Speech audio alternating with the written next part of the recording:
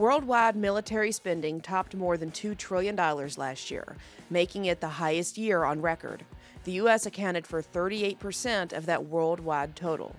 Uncle Sam's more than $800 billion in military spending is more than the next 9 nations combined. China has reported the first human infection of H3N8 of bird flu.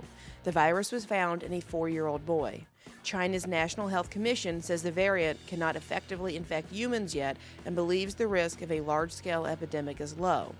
But I think we all remember what China said about COVID initially, so who knows what we're in store for with this virus. More questions are being raised about how involved then Vice President Biden was with his son's business dealings.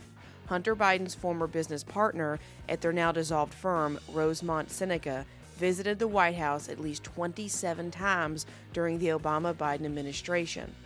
In addition, Joe Biden's income taxes list more than $5 million that are unaccounted for on his financial transparency documents.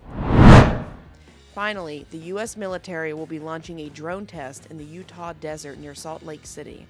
This international field training exercise will test 30 small drones for a dual air assault mission.